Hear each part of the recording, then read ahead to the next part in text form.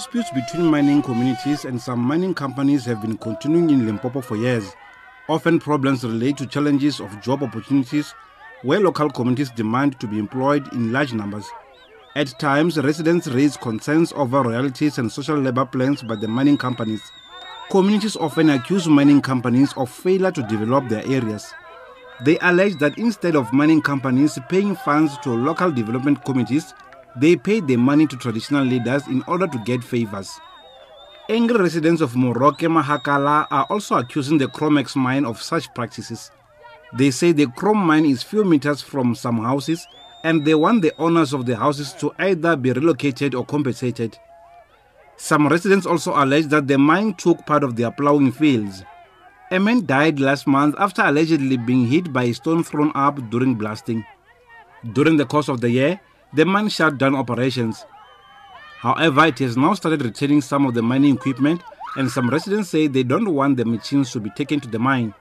They barricaded the road leading to the mine. A standoff between the mine's private security and residents erupted.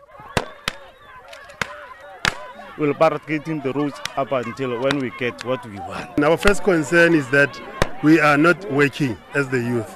The mine is operating in our area, while the youth is suffering. So how come they bring people from Eastern Cape?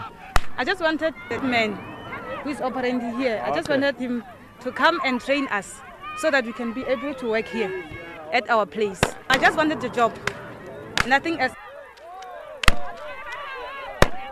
Some residents are in support of the mining company and were helping to clear the road.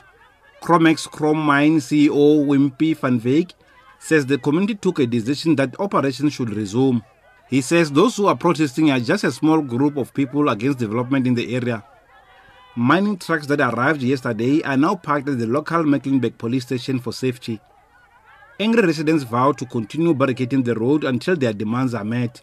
For SABC Radio News, I'm Rudzani Tshivhase, Moroke Village in Limpopo.